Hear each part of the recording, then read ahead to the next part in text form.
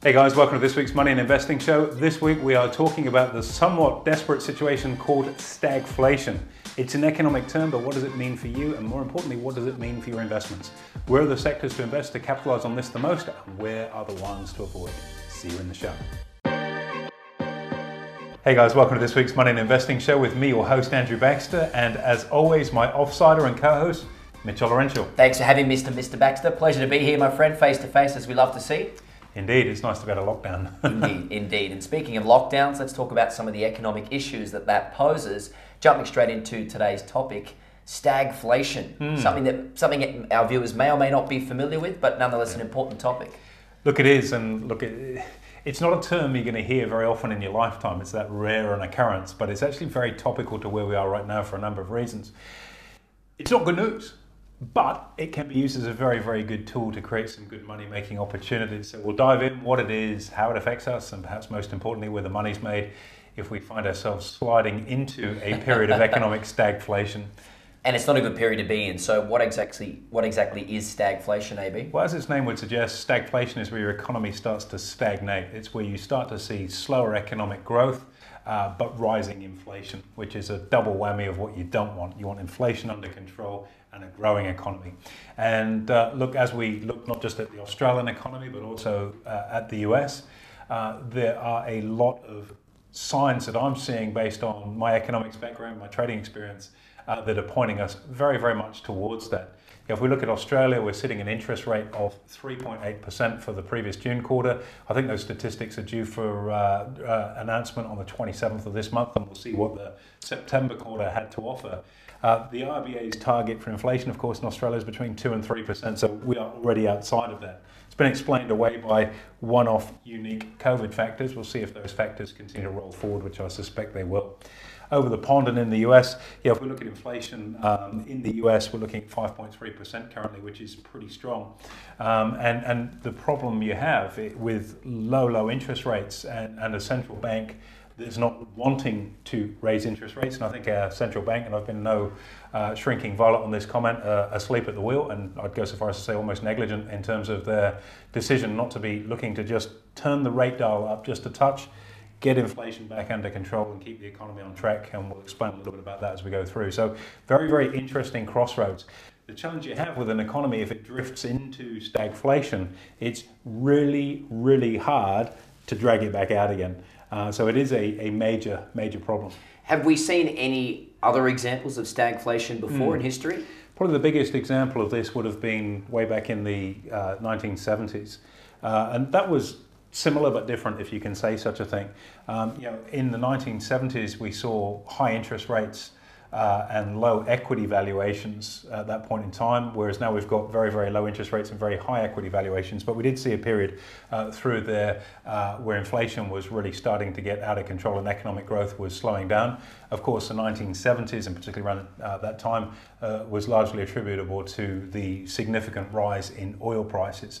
That was a major factor that affected the global economy prior to OPEC's foundation, and we saw some massive moves up in oil prices, which effectively crippled the world's economy. Sure, and it's what we're seeing right now. There's a fuel shortage in Europe and also in China as well, Yeah, right? not just a shortage, we're seeing some crazy pricing on that, and we'll get into that from an inflation perspective in a moment. Another almost stagflation, a little bit more recent one to take a little bit out of. If you go back to, say, 2004-05, a lot more recent as an example, and what we started to see through there was a not dissimilar set of circumstance where economic growth had started to slow. Interest rates were moderate. They were about 4.5% or so at the time, but inflation was starting to get out of control. You also had a period then where you had companies coming out with very, very good earnings, which we've obviously seen in the US. The last earnings cycle, I think on average, was about a 28% jump in earnings relative to the previous year. So a lot of those factors are there. The big one that we're seeing at the moment is in that energy price space, and that is a massive, massive risk on for markets right now. Does the labour market also pose an issue for the broader sort of concept of stagflation? We've just seen a jobs report, for example, in the US fall way below expectations. unemployment is on its way down, but it's still at decent levels, right? Typically, in a period of stagflation, you've got no employment growth. In fact, you've got rising unemployment, which is something you really don't want. You've got less people out of work, rising cost of living, and economic growth slowing down. They're the sort of the trifecta, if you will, of misery and pain. That jobs figure that came out of the US last week very much has brought this discussion point front and center, hence why we're covering it today. But it's not just unemployment, there's also underemployment too. In Australia, it's slightly different kettle of fish. Our unemployment rate is still relatively high, probably closer to 8.5%. I know the official statistics are lower, but to be included in those official statistics, you need to be searching for work, and a lot of people aren't, and therefore they're not included in that figure. Sure. Also, if you're working 2 or 3 hours a week, you're considered employed, even though Blind Freddy can tell you working 2 or 3 hours a week really isn't in gainful employment. So, there's a little bit of a distortion in that. And I guess when it comes to looking at economic data, it is subject to a lot of distortion and seasonal variations and things like that. But the big risk I see out there at the moment, as I said, is in that energy pricing space. And to give our listeners an idea, if we look at gas prices or petrol prices, they're relatively strong and rising in both the US and the UK. There are shortages, which is a major issue. You can't fill your car up. The garage has got to line up for 20 minutes to fill your car up, which is crazy. It's crazy.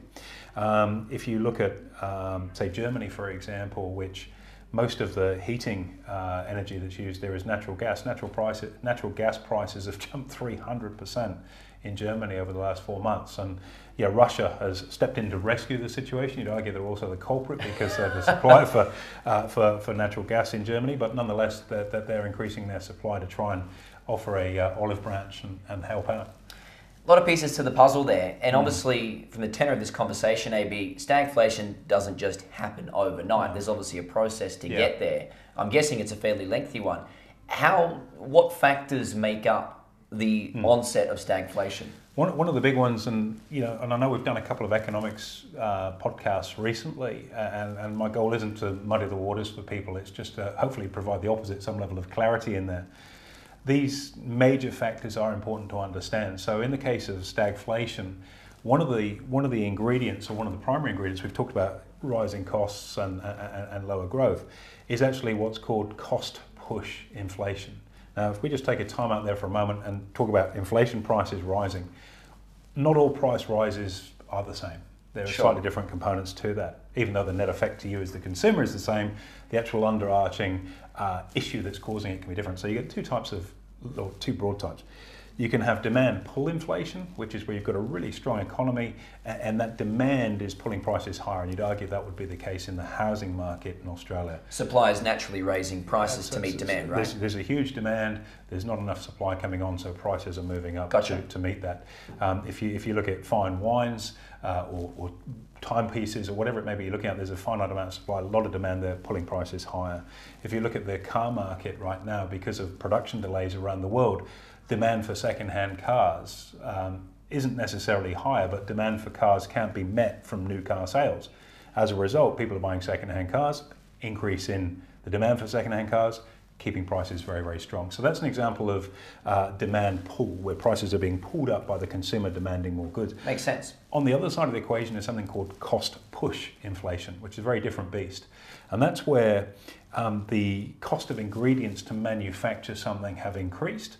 And so the manufacturer of that component, that widget, whatever it may be, then pushes that higher cost onto the consumer. Which makes sense naturally, right? So, some companies to an extent will absorb a price rise a little bit. Some good examples of this, if we look at the construction industry in Australia right now, if anyone's in the development space, they know exactly what I'm talking about here, or even in the renovation space. If you look at cost of structural timber, it's pretty much doubled from what it was last year.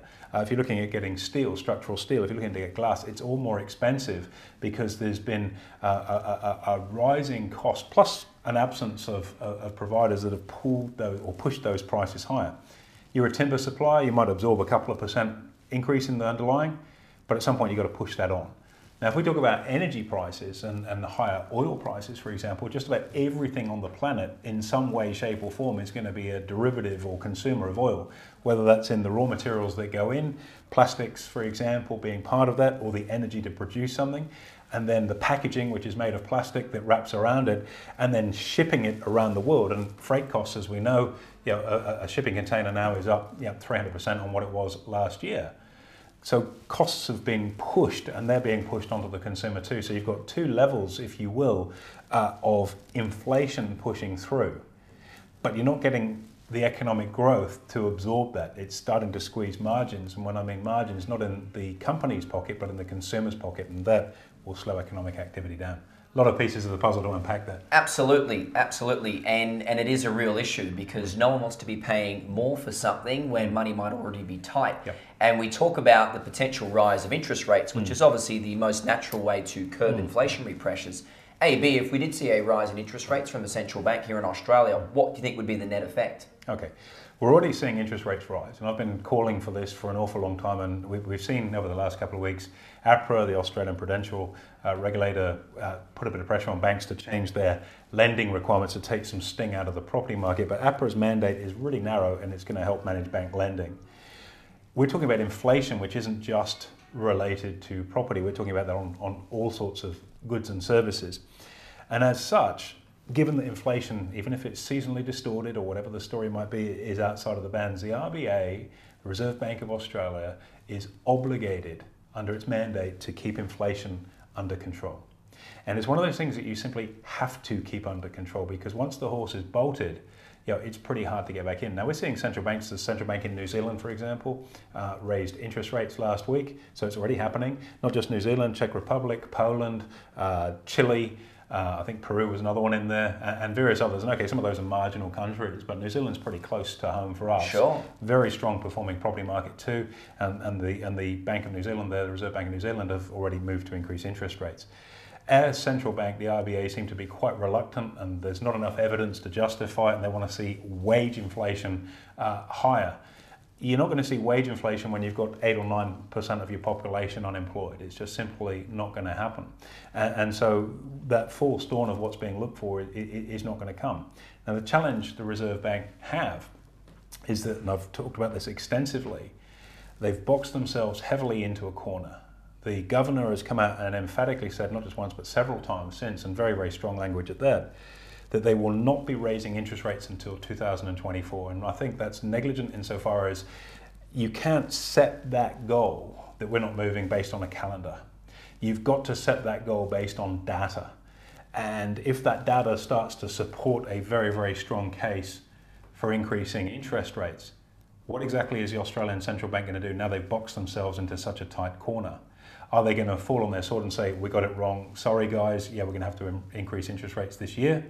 In which case, the comments, and this is why it rattles a cage for me, of any investor out there or any borrower has gone, we're okay to borrow, we haven't got to worry about rates till 2024.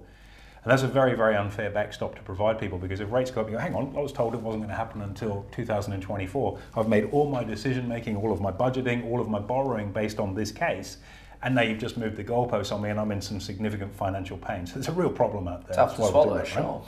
But that inflation pressure, and we'll see it this month, we'll see what happens as it comes out, and we could be way off point with this. I suspect we won't be, but a small move now is a lot better than having to make a dramatic move later on. And I think the analogy I'd use, and we spoke of this just before, if you're driving your boat, if you've got a boat, depending on what the tide and the weather's doing and the wind, but generally speaking, you're driving a boat, you're just keeping it ticking along in the ballpark direction. You've got your waypoint that you're looking for, and you're just slightly correct either way, and away you go. And if you're slightly off course, it's maybe a third of a turn of the wheel, and you're back on course. But if you leave it and you really start to drift off course, and now we're over here, but we want to be over here, the boat's pointing that way because the wind's got it, and we're going towards a seawall, you've got to spin that wheel pretty hard, hit the bow thrusters, and do all sorts of work to try and get it back on track. If we convert that into the story of interest rates, a small move now, even a very, very small move now, 0.25 or even 50 basis points, 0.5%, 0.5%, a move like that now, long term, will settle the property market down. It will also help curb some of the heat out of that inflation number, which is gaining momentum. If you don't do it now, and you say, no, we're going to wait till 2024 because that's what we've said, and inflation starts to really get a hold. And when inflation starts to gallop, it gets out of control very, very quickly. And go back to that story in the 1970s where you saw interest rates at the bank 16, 17%. It's crazy. To try and bring things back under control is financially devastating, not just for people that have borrowed money, for an entire economy.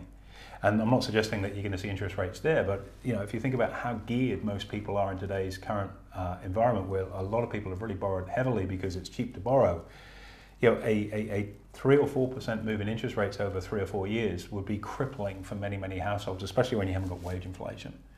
And that's a really nasty spectre of what can be coming down the line. And I appreciate this may sound, oh, you've talked about this before. We have, and we'll keep talking about it, because at the moment, all of the data points that we're looking at are suggesting that with inflation gaining more momentum, economic growth semi-stalling, and look, we're banking a lot on the reopening trade in Australia. We've been jabbed. I'm living in New South Wales, so nearly everybody in New South Wales, even in Byron Bay, it's Freedom Day for you today anyway, isn't it? It is Freedom Day today, and you would have thought so at the border coming in too, because it took me 2.5 hours to get up here this morning. At least you're comfortable when you're cruising. Yeah, look, it's not much fun watching the fuel gauge go down, particularly when you're observing what fuel prices are going. But parking that to the side, even in Byron Bay, the sort of the three-wheeling libertarian part of the country, the vaccination rates are surprisingly higher than what people think. So there's a huge amount of focus put on the reopening of the Australian economy, international travel, everything else that goes alongside it. And that may well provide us with some economic boost, but I think it's going to be fairly short term. That taste of liberty we're all going to have. You can go out and, as we've seen in the media, everyone's at Kmart for whatever reason today. It's not that exciting. You'd probably stage that over time. You could do Kmart online anyway. And as people get used to being out and about, you'll see a slowdown in that spending. And then when the credit card bills fly in on the back of it, you'll definitely see a curve in that. So we are going to get a little bit of a kick up in economic growth on the back of reopening. As to how sustainable it is and where it takes us, who knows? I think it's important for our listeners too to have that helicopter view where it's not just about this month or this year, it's about sort of 3, 4, 5 years down the track, particularly if you're making large purchases like a house. What needs to happen? You mentioned interest rates going up. Now, how much? 0.5%. How quickly would that come into effect to curb inflation if they did rise interest rates? Look, everything with an economy and economics takes time. It's like a big oil tanker. You make a change and it doesn't happen immediately. It just is that gradual move. You can't spin these things around on a sixpence. And so, what would be the net impact of an interest rate move? Let's say you've got a loan of $800,000-900,000, which would be ballpark where a lot of people would be sitting right now, given house prices. Servicing that's probably costing you a couple of grand a month, 2 and a bit maybe. Okay, and if you were to see a 0.5% move in interest rates, you think, well, that's not that much. But if you're, say, on a 3% type interest rate on your loan, maybe it's a touch higher, but let's say it's 3%, that's about a 15-16% jump in what you're paying. So that's another $320 a month, just to use the example following through, that you have to find from somewhere to put into servicing that home loan. Which you're not going to spend out for dinner or on a new pair of shoes. That money has to come from somewhere. Maybe it's coming out of your savings account, but we know people aren't great at saving. Chances are, and particularly given the cost of living at the moment, chances are it's going to come out of a form of spending. So all of a sudden, that money has to come from somewhere, and that has quite a dramatic impact. And that's why monetary policy, the changing of interest rates, is actually it is a sledgehammer tool to control your economy. There are other methods that you can use. APRA's lending guidelines being another one that's a bit of a slower mover, but the interest rate one has a fairly direct and immediate one, because most households will look at their budget month in, month out, and you only need a month or two to see that you've got to find extra money for your mortgage before you start cutting down on other services and spending, and that will get the heat taken out of this pretty quickly. The challenge is people are geared up to buggery right now on the basis of a promise that they're not going to have to worry about interest rates until 2024, and that terrifies me, because it is an extremely difficult warranty to provide and guidance to the market. And people do listen to a central bank and a central bank governor to say this is the pillar of reason. They've got to have a reason for saying this. We can trust this view, and let's hope they're right. They can. But on the off chance they can't, I think we're in for some very, very difficult times. And as we see energy prices particularly moving up, that's a major box ticked in terms of the criteria, 3 or 4 things that you're going to start to look for stagflation. So it is an important thing to understand. And once the cat's out of the bag, we're in trouble. So very, very, very hard to rein in, because what do you do if you've got inflation that's really rising, and your economy is growing very slowly or slower than you expected? the fuel that you want to put on the fire is lower interest rates to stimulate your economy. The problem is when you do that, you're going to be actually stimulating inflation. So you're getting more of what you don't want in an attempt to resuscitate the thing that's dying.